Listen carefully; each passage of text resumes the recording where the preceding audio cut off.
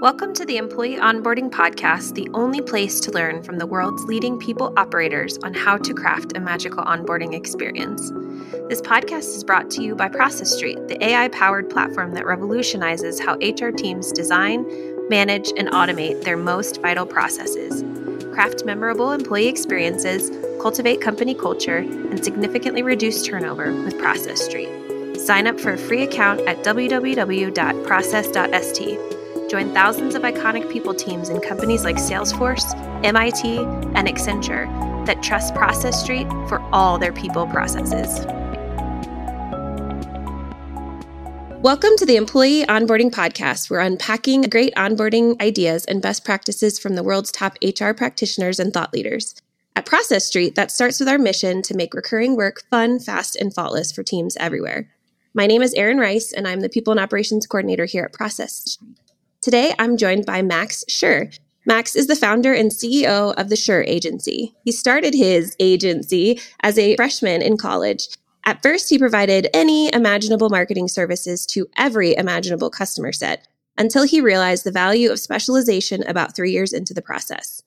At that point, his business became completely unsustainable, so he started over from mostly scratch.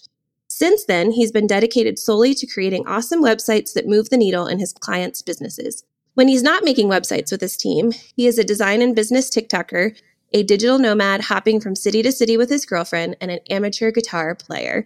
Thank you so much for joining us today, Max. Thanks, Erin. Happy to be here. So before we dive in, I really like this idea of digital nomadacy, if you will. I'm very curious for our sort of icebreaker question. Is there one item or one thing that you just simply can't get rid of? Like a physical item? Like a physical item. I would imagine being a digital nomad, you don't have a lot of stuff. I don't. For me, my biggest, most inefficient thing that I bring with me everywhere is music equipment. Like guitars and amplifiers are definitely the thing that I am questioning whether or not I really need to be bringing with me to every location. But the answer has 10 out of 10 times been yes, unfortunately. Yeah. And I guess that goes with your new love of playing guitar. Yeah, it's not that new. I've been playing since I was a kid. Oh, okay. So you just call yourself an amateur because you're not that good yet. And maybe never will be. It's just a hobby, really a good way to kill time and relieve stress. Yeah, that's great. Awesome. So what we really came here for, employee onboarding. So Max, why don't you tell me a little bit about the dynamic of your company, how many people you have, how you're distributed, that kind of thing. Yeah, so we're a globally distributed company. I think there's currently something in the neighborhood of 25 people involved. So not a huge company, but definitely bigger than I've ever managed before. We're 100% remote. No two of us have ever met in person. I think we're on, every continent except for Antarctica. I think that's probably the gist of the distribution of the team. Almost everybody is involved in the creation or management of websites in some way. We've got a little bit of support on the marketing side as well. Management of the team, we've got a couple people who do that, but really that's the bread and butter of the company is the fulfillment side.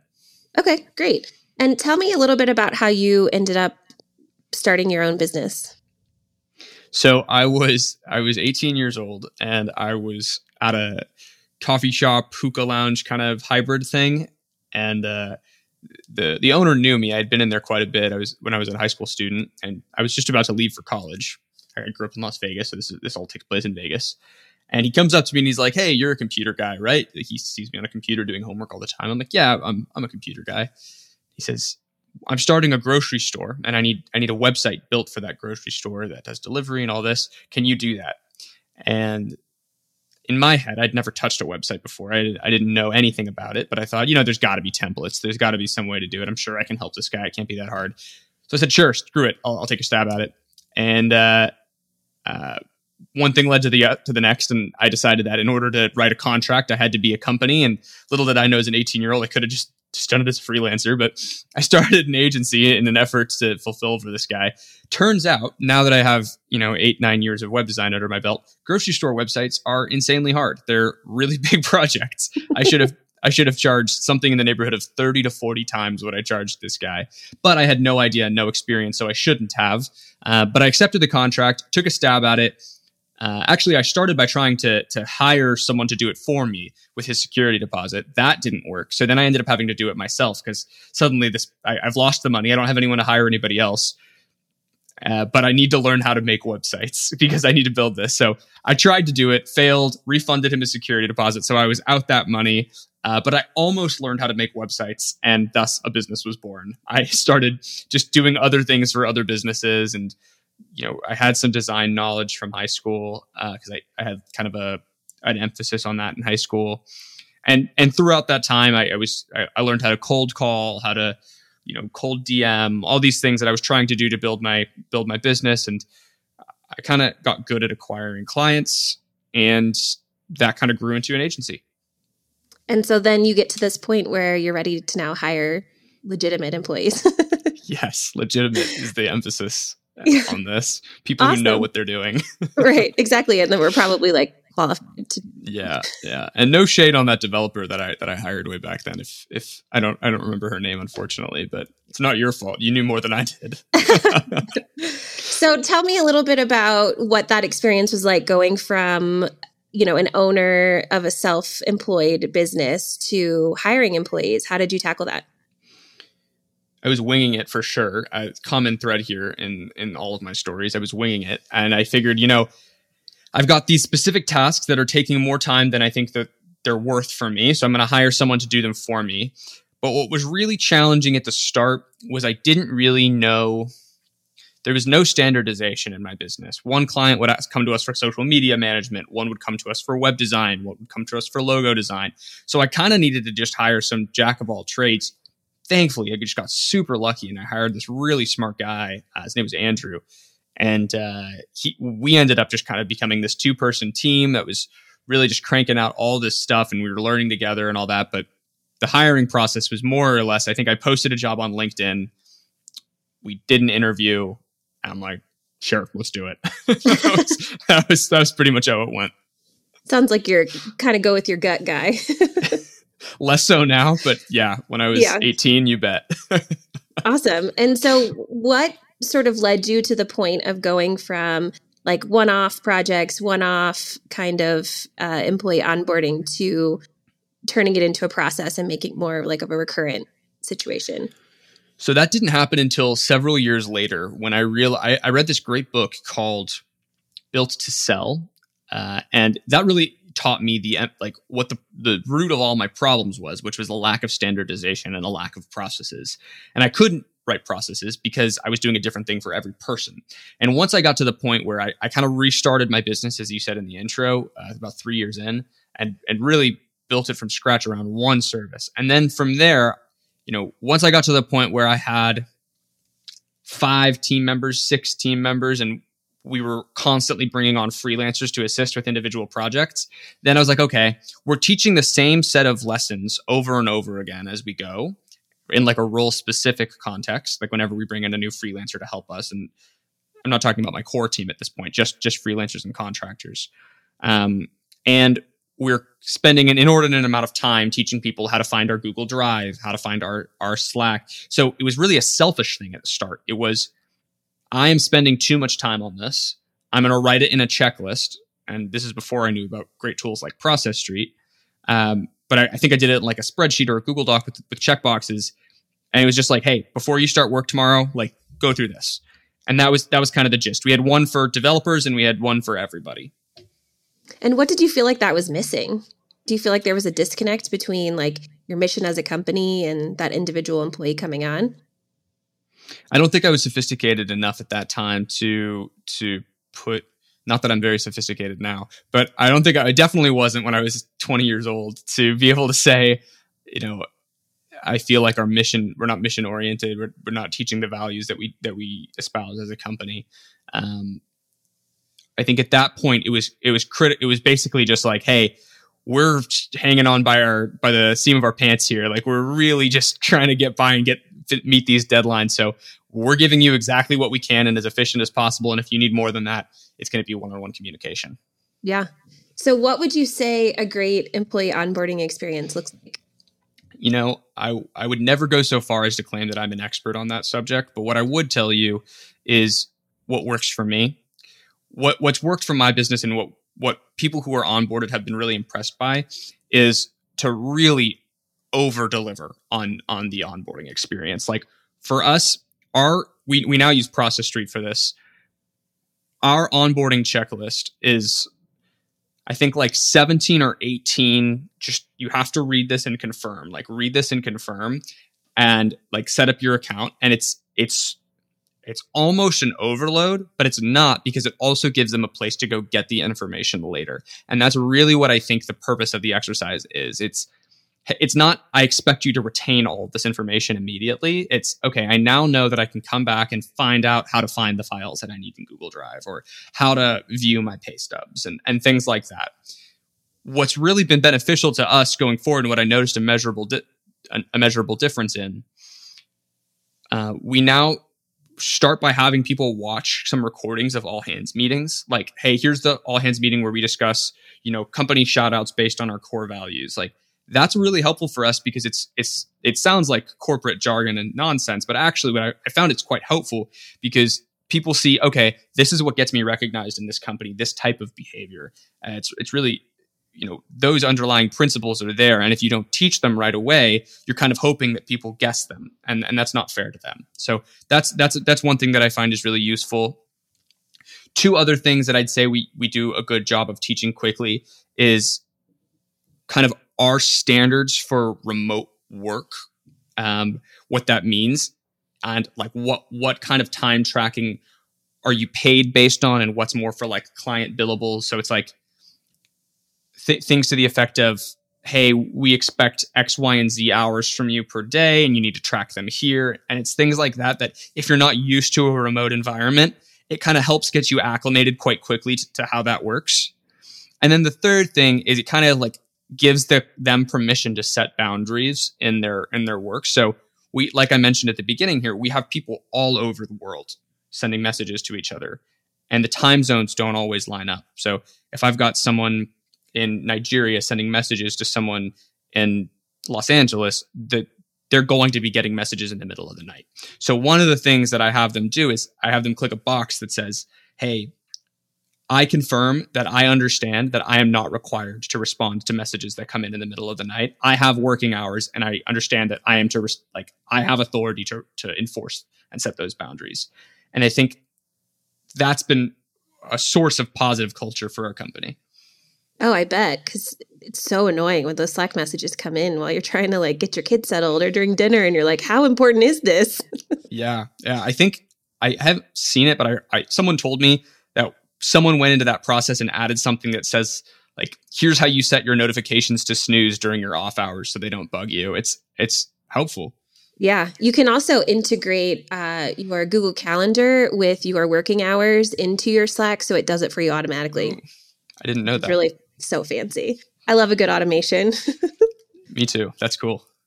It's time for a quick intermission to appreciate our sponsor, Process Street. Want to build beautiful, engaging, and efficient employee onboarding processes? Looking to streamline your HR processes into wonderful AI-powered workflows?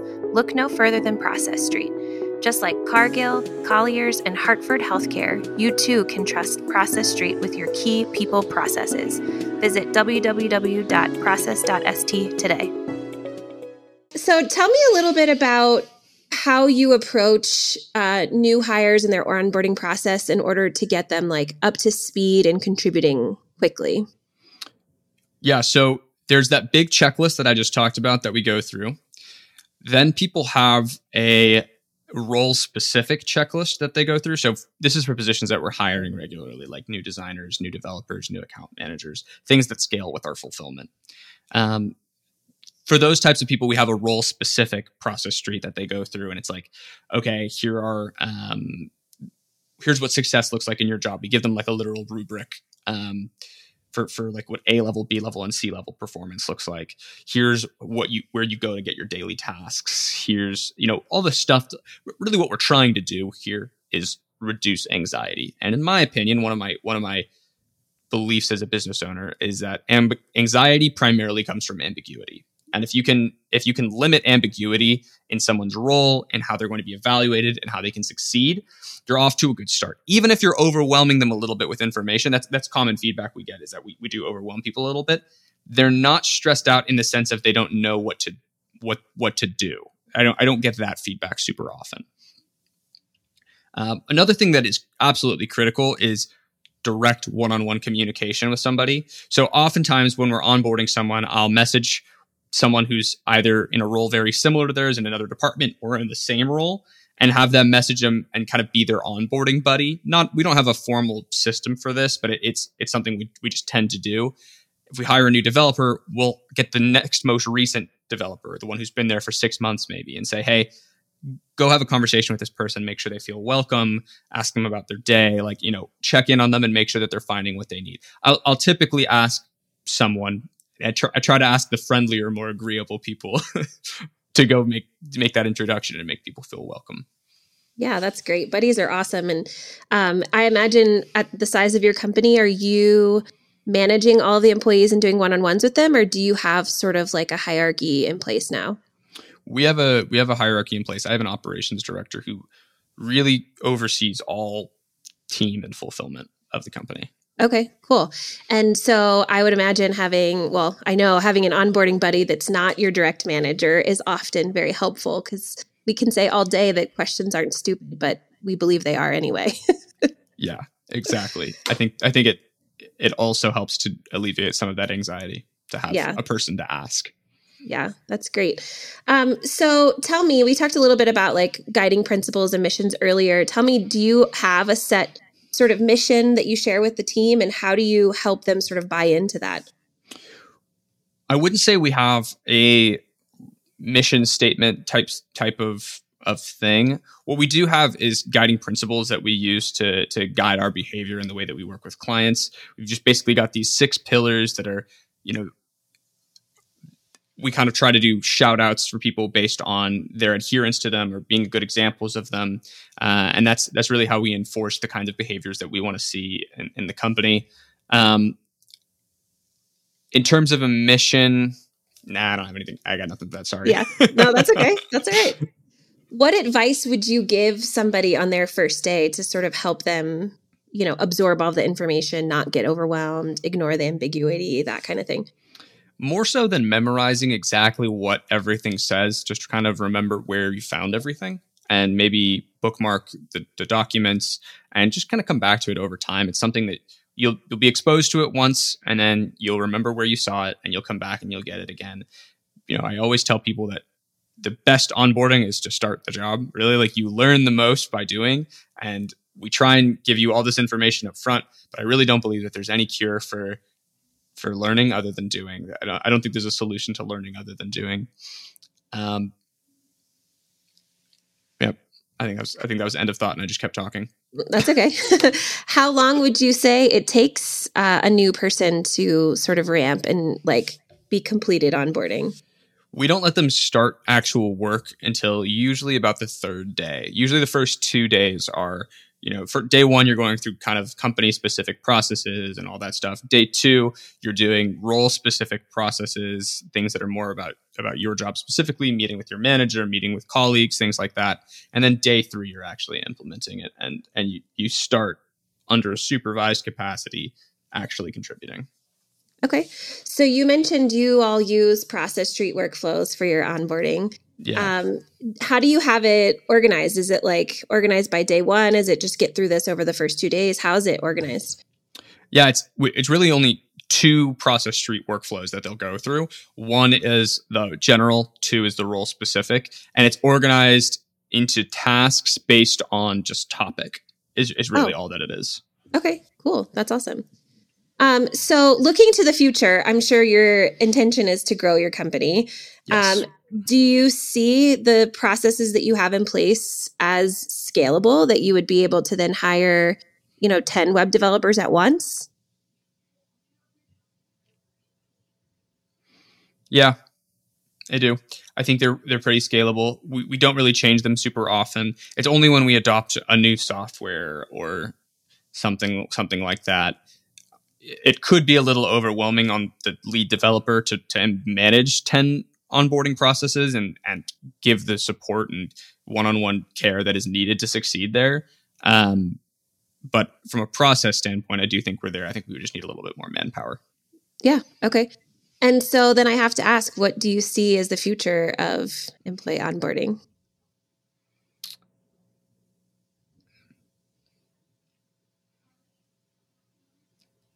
That's a tough question to answer. My gut tells me to go with the probably cliche answer of you're probably going to have like an AI chatbot that helps you understand what your role is and kind of grades, kind of does a quiz and grading quiz type of interaction. So I can imagine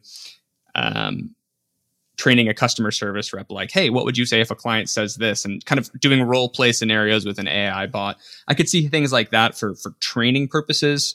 For onboarding, I don't know if anybody would really feel great about having an AI coach come in and tell them they're doing a great job. I think you kind of still need a person for now, at least. Maybe our beliefs on this will change over time.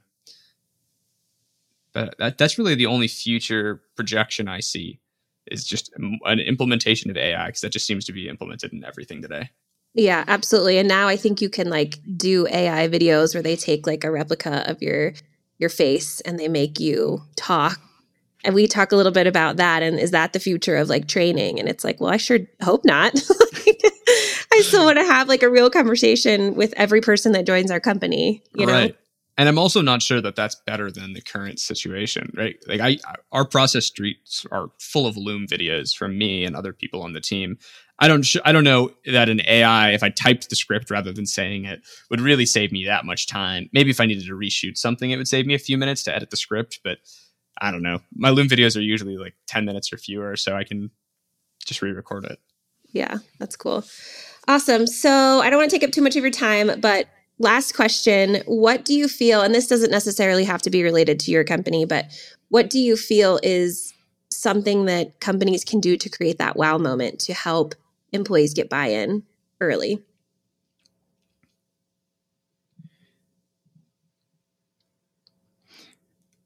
I think the wow that employees are looking for when they join a company is not so much, wow, I'm impressed. I think that's what you want from your customers, maybe.